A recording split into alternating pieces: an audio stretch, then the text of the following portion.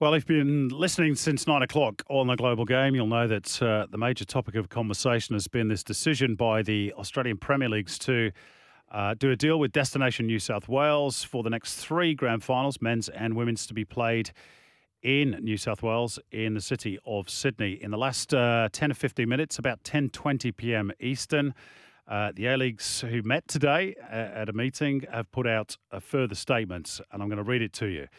The Australian Professional League club chairs met today to reaffirm their support for the partnership with Destination New South Wales. As a result of the consensus achieved in this meeting, APL is committed to this new and significant partnership and the resulting generation of important new funds for football, all of which will be invested into the growth of the game. We believe in the potential for Australian football to close the gap on professional football in other parts of the world.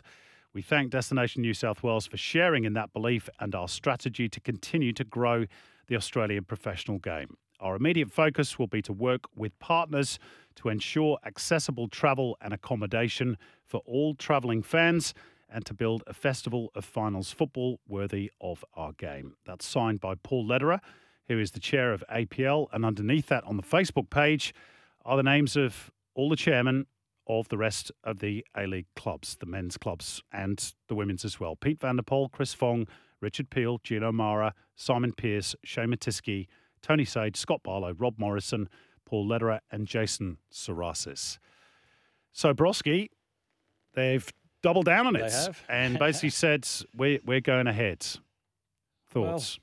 Well, look, I just don't know where it goes from here. It's bad timing. You know, we've all said that there was an opportunity to grow off the back of the Socceroos and gain some momentum. This, for me, at this present moment, feels like a step backwards with what's going to happen around the league in the stands this week. And like you said, we don't want fans walking out.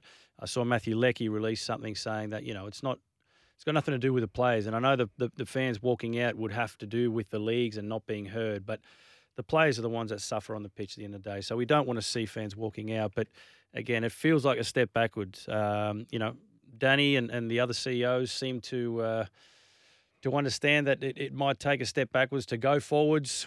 I mean, what happens from now will fall back on them ultimately. So, Callum from Melbourne has texted us, can't believe the APL just released a statement and they're digging in their heels. This proves they don't care about the fans.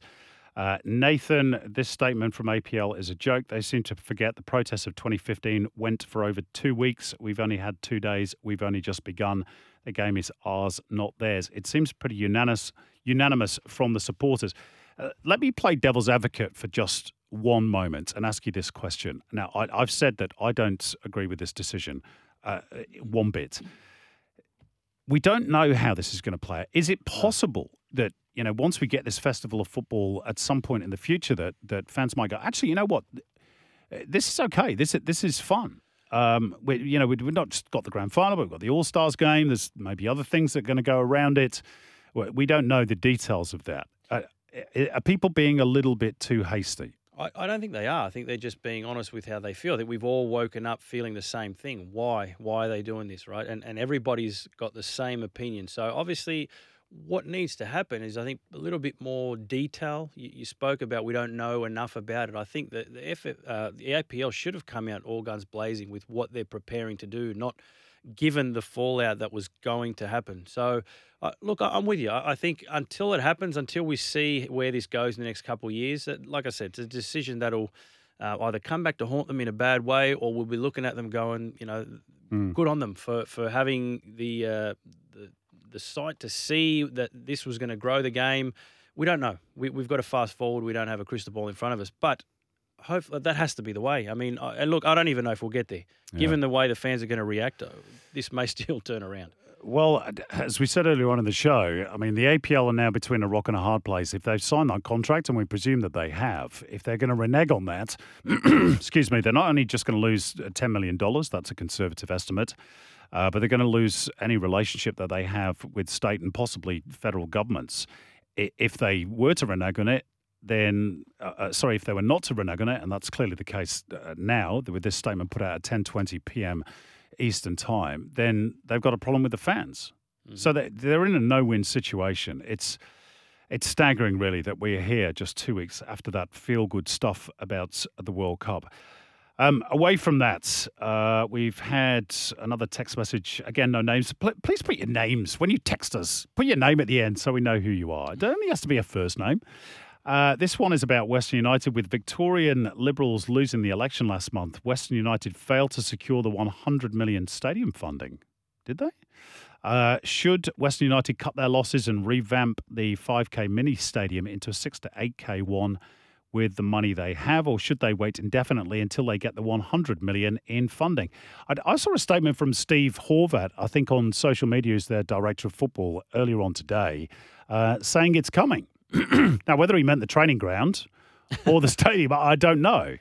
So that's an interesting one. Another text here, governments need to invest in grassroots football instead of the APL. Again, no name on that one. Thank you for your text, though, 0457 736 736. And this one, also no name. This statement from the APL has made me emotional. 10 years as a Victory diehard. The 20th minute of the derby may be my last. Adelaide and Central Coast Mariners away will be cancelled. This has happened before, and they're lucky some came back. This time there is no coming back. I have to be honest, that is my fear. You know, 2015 was a big, big watershed moment for the game. David Gallop didn't read the room, in my opinion, and the fans walked away initially on the short term. Some came back, but I'm not sure we ever fully recovered from that. We were on the way back. And this, to me, is potentially a big, big problem.